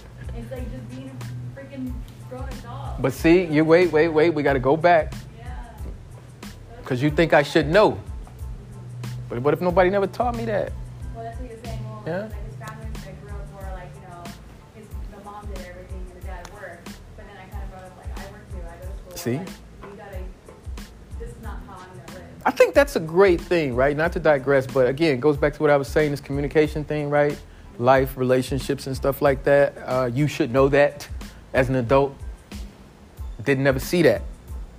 My dad worked, my mom did all of this right here. This is what I'm used to.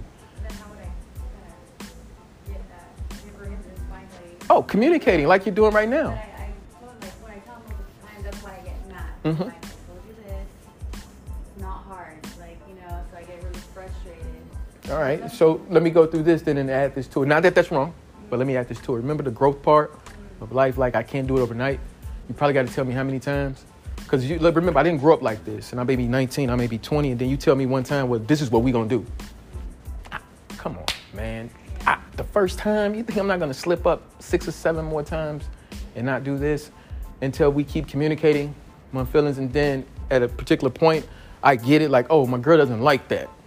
And if I really want to keep this going, I have to adjust and say, all right, let me meet her in the middle. I'm going to clean up before she get home. Not fully. I'm just going to vacuum the floor and throw the stuff under the bed. And that's cool right there. I'm working towards becoming more clean. You know what I mean? Yeah. The patience part of it, right? Right? Those are some good scenarios, guys. Very good scenarios, all right? So, disputation. Find different ways to think about a situation, right? We just talked about this, right? Different ways to think about a situation. Different ways to think about a situation. Different ways to think about the situation. Evidence. What evidence do you have to justify your thoughts and feelings? What evidence do you have to justify your thoughts and feelings? Do you have some tangible things? Right? Or am I overthinking? Am I overthinking this situation? Or do I have tangible, concrete evidence of why that's justifying me yelling at you, cursing you out for what you're doing wrong? Or what I think you're doing wrong? Or what I think you should know? You know? Thinking errors. Am I thinking irrationally about my situation? And ask yourself, what thinking errors are you making? What thinking errors are you making? What thinking errors are you making? Alternative. What are other possible causes of the situation? Are there other perspectives? Are there other perspectives? Are there other perspectives, right? It's just not mine, right? The way I see it, right? Because we can live on the same floor, right? We both live on the 30th floor. And this is the window. This is my unit and this is yours. And we face a big, huge brick wall. My perspective is that it's a beautiful canvas that blocks the sun in the daytime. Your perspective is this is the most hideous thing and I hope they tear this brick wall down. Is that okay? Perspective. We're talking about perspective, right? But this is my perspective. Is my perspective wrong? Is her perspective wrong or that person's perspective wrong? But can I be mindful of this, though? Now, I'm just using that brick wall. I want you to think about your relationships and how you interact with people on a daily basis. Perspective. My parents' perspective, is it wrong? Is my parents' perspective wrong? Remember, if you had to put on your parents' shoes and you had to look at the world through their eyes and everything that they went through, you're going to respond to life the same way, man. But is her perspective wrong? She's coming from her point of view. Then I have my perspective of the situation. We can't meet in the middle then, right? I still think that your perspective is unhealthy for me, though. For me. Not for you, for me. So what do I need to do? Say that again. Right, because in order to grow, you must let people and things go. So if you want to keep your perspective, that's more than fine. I'm not even mad at you. Do you get a pass for being that way? No. But that's your perspective. I get it. I understand it. Based upon your experience, you're going to do only what you know. You're just living off of what you know from your level of awareness. That's it. You're not aware of anything else. You haven't grown yet. I have. So I accept that, right? Then I'm going to go ahead and remove myself from that situation, right? Alternative, what are other possible causes of the situation? Are there other perspective implications? Is reacting in this way going to help or hinder me? You're yelling at him because he's not cleaning up. Is it going to help you or hurt you? When you yell at somebody like me, I get defensive, so I'm not going to listen to anything you're saying because I'm going to know that.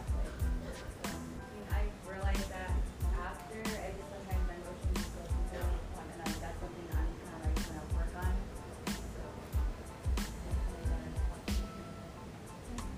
Again, depending upon how you respond, does it help you or does it hurt you? That's what you need to be thinking about. Because I don't want to do any more emotional damage to myself that I think I may already have in the process of trying to heal myself and grow past this. Do I really need to address everything head on first? Not that I need to just let it go or get over it, but I can just take a step back and not address it, process it mentally and emotionally and just like, all right, cool, I get that, I peep that, and just move away from it, right? Usefulness. Sometimes the consequences of holding a thought are more destructive than the thought itself, right? Right? The thought of anger, I just can't fucking hate you. I can't believe you did this to me. I hate you. I just can't believe you. How could you do that? How could you let that happen? Why would you do such a thing? You should know better. Now it's been like 3-4 years. 10 years. 20 years, you still hate them. You're still holding on to it. What is that doing for you? Is it helping you or is it hurting you? Right? All that anger. I can't have a healthy relationship.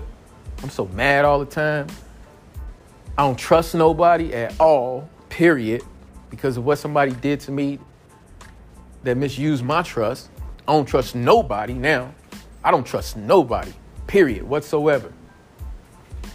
The professor told me I was doing good. Yeah, let me see. Damn, all right, my bad. You don't have to believe me. All right, cool. You know, doing good. I don't trust anybody because I've been so damaged. Somebody did so much to me. I don't know how to let it go. How do I heal myself? Holding on to those negative thoughts, right? And what does it do? It festers within you, right? Right? All right, so here's what it means to be passive, guys, based upon our last activity that we just did, right? Asking these different scenarios. So passive. I don't count, so you can take advantage of me. My feelings, needs, and thoughts are less important than yours. I'll put up with anything. Passive, right? I don't count, so you can take advantage of me. My feelings, my needs, and my thoughts are less important than yours. I'll put up with anything. Those invisible anchors, right? Invisible loyalty, because it's my mama, right? My brother, we've been friends since elementary school. Well, we've been together for so long that I'm so afraid that if I leave this relationship, the next one I'm going to get in is going to be 10 times worse than this one. Because this is my way of thinking. I don't matter. I'm staying right here and I'm going to deal with this. And I just hope that it gets better. I'm just hoping that this person will change and see me for who I really am. Or I'm hoping that I will change. And then if I change, they're going to change. And then everything going to be all right. We're going to be happy. Everything's going to be good. I'm going to be back with my mother. My father's going to love me better, my friends and things like that. And I'm going to have a joyful life. Being passive. No, not at all. But you got to be aware of this thought pattern and how I see myself for those of us who may see ourselves like that. Then there's assertive as we begin to grow. This is what I think. This is how I feel. This is how I see the situation. How about you? Let's communicate about this. All right? This is how I feel. This is how I think about it. This is how I see the situation. Now you tell me. All right? Let's see if we can dialogue and have a healthy conversation now, right? If our needs conflict, I'm certainly ready to explore differences and I may be prepared to compromise, right? All right. You can clean up, just put it all under the bed and then I'll get it from under there every Sunday. That's me in the middle. But at least it looks clean when I come in now. Then there's aggressive. This is what I think.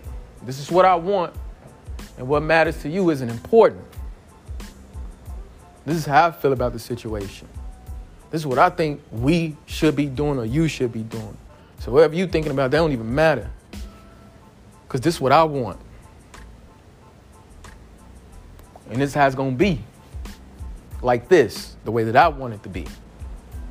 I don't see no other way. I don't want to compromise because you don't know what you're talking about.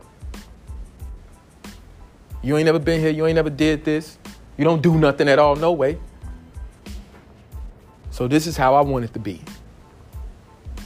Do we know anybody like that? Aggressive parents, right? Have we ever been like that? Right? Have we ever took that approach and attitude towards life? Right? Again, emotional intelligence, guys. Just want you to think, right? Something to ponder upon, right?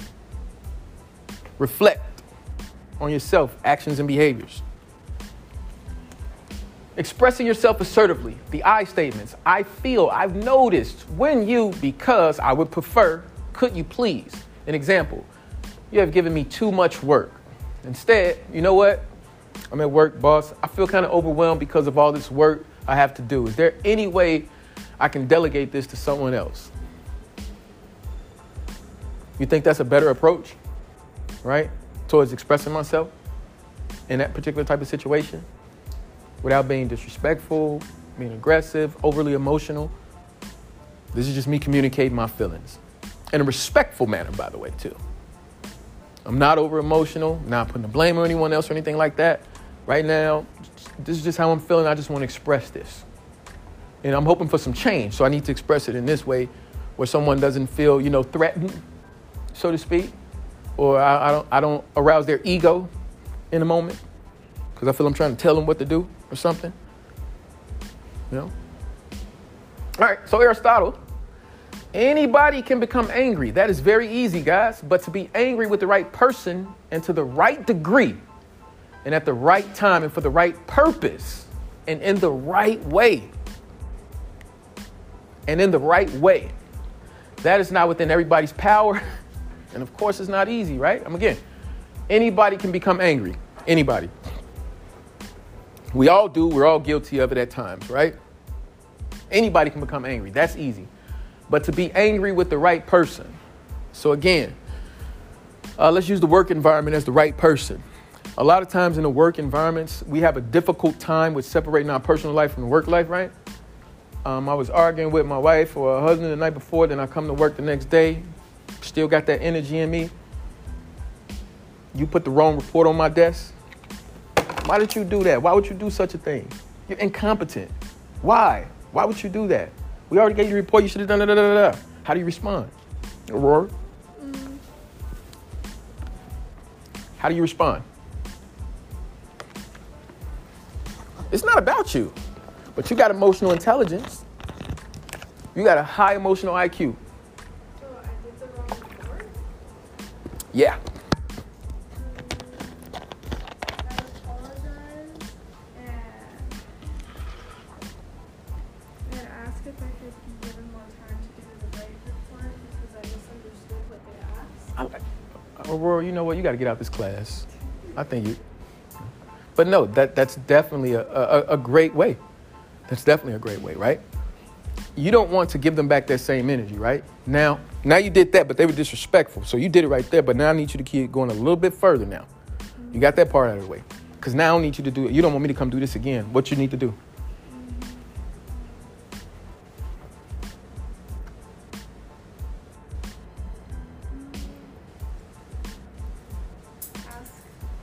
You already told him I apologize. I'm gonna get that right report done. But now I need you to show me some respect. I mean, you want me to show you some respect now. How do you do that? Tell them that's not how I like to be treated. And since it's a workplace, that you shouldn't be treating your coworkers or peers or whatever like that. What's the time and the place to do that? What's the place first? At work. But where at work? Do you pull them aside? Do you do it? Do you do that right there? Do you address that right then and there? Because they did it. I did it right then and there. Or do you pull them to the side? If there's no one right here. Everybody's in here. Oh, We all at work together. In fact, they staring at us now. This is like a soap opera when I come in like that. This is good television right here. I pulled them to the side. Okay. And then, all right, what's your conversation with me?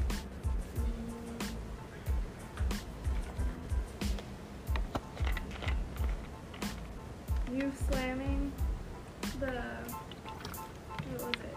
The paper? Stapler, paper, yeah. You slamming the thingamabob. It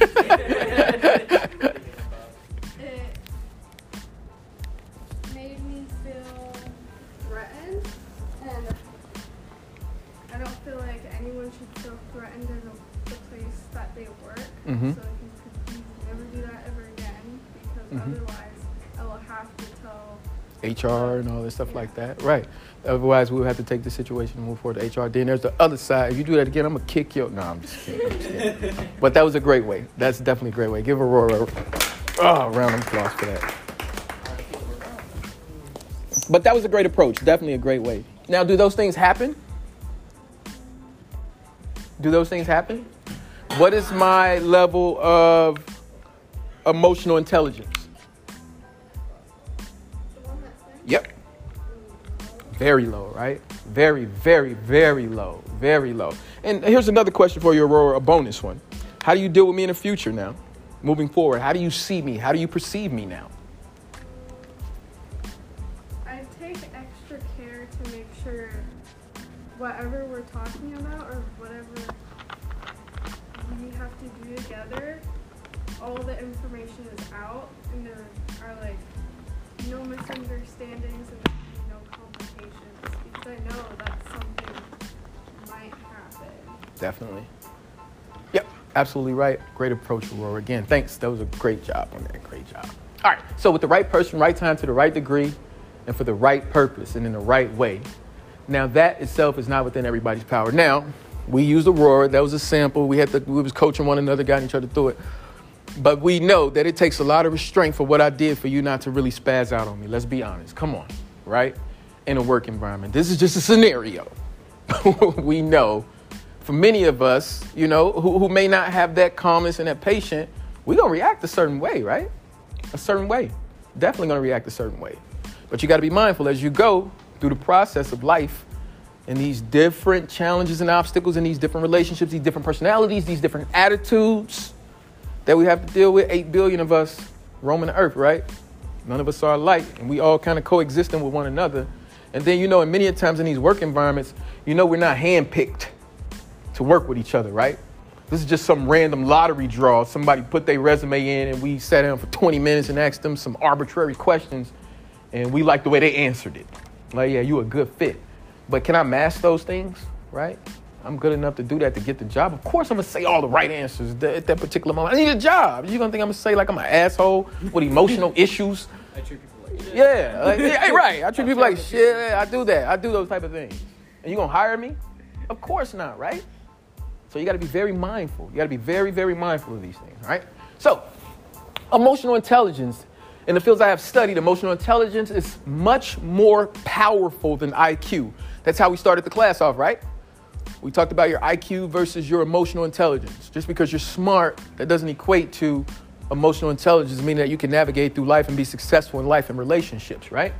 Powerful than IQ in determining who emerges as a leader. IQ is threshold competence. You need it, but it doesn't make you a star. Emotional intelligence can. Especially when I have a goal, especially when I'm self-disciplined and I'm trying to get somewhere and I'm trying to incorporate change into my life, especially when I'm trying to heal myself, right? I must develop a high level of emotional intelligence. So when we're looking at our brain, I think rationally, way over here. Then there's the limbic system. Here's how I feel. And all this comes through the spinal cord. If everything's feeding into us, going into our brain, right? And this is what's regulating our emotions, right? And how we're responding to life, right? Because everything's right here. Everything's here. That's where all these different ideas, that's where all these emotions are coming from. How we're thinking and how we're feeling. Everything's right here. Everything's all in your head. Everything, your whole reality, perspective, how you see yourself. All those things are right here. All the sadness, the way I feel about everything, it's all right in here, right? So once I develop understanding of this, who I am, I become self-aware. Got to harp on the self-awareness, right? Learning self-discipline, right? Learning to regulate my emotions. I'm very aware of my emotions throughout the day. As I navigate through these days, through these months and years, as I grow, as I experience loss, as my heart gets broken, right? Along the way. All this is mental. And even how I overcome it, it's always going to be mental. And it's always going to be within, internally. It's never external. It's always within you, the individual. You're in full control, 100%. You're always in control. You're always in control mentally and emotionally. You are always in control, even when you respond irrationally. It's under your control. That was you. You did that. I didn't do that. You did that. You responded that way. I didn't grab you or shake you or anything like that. You did that. You're always in control. Even when you're yelling, screaming, angry, in those moments, you're in control. That's you. It's always you. EQ affected by your ability to form and keep well-traveled connections here. So, key questions to ask yourself. Let's go to self-awareness.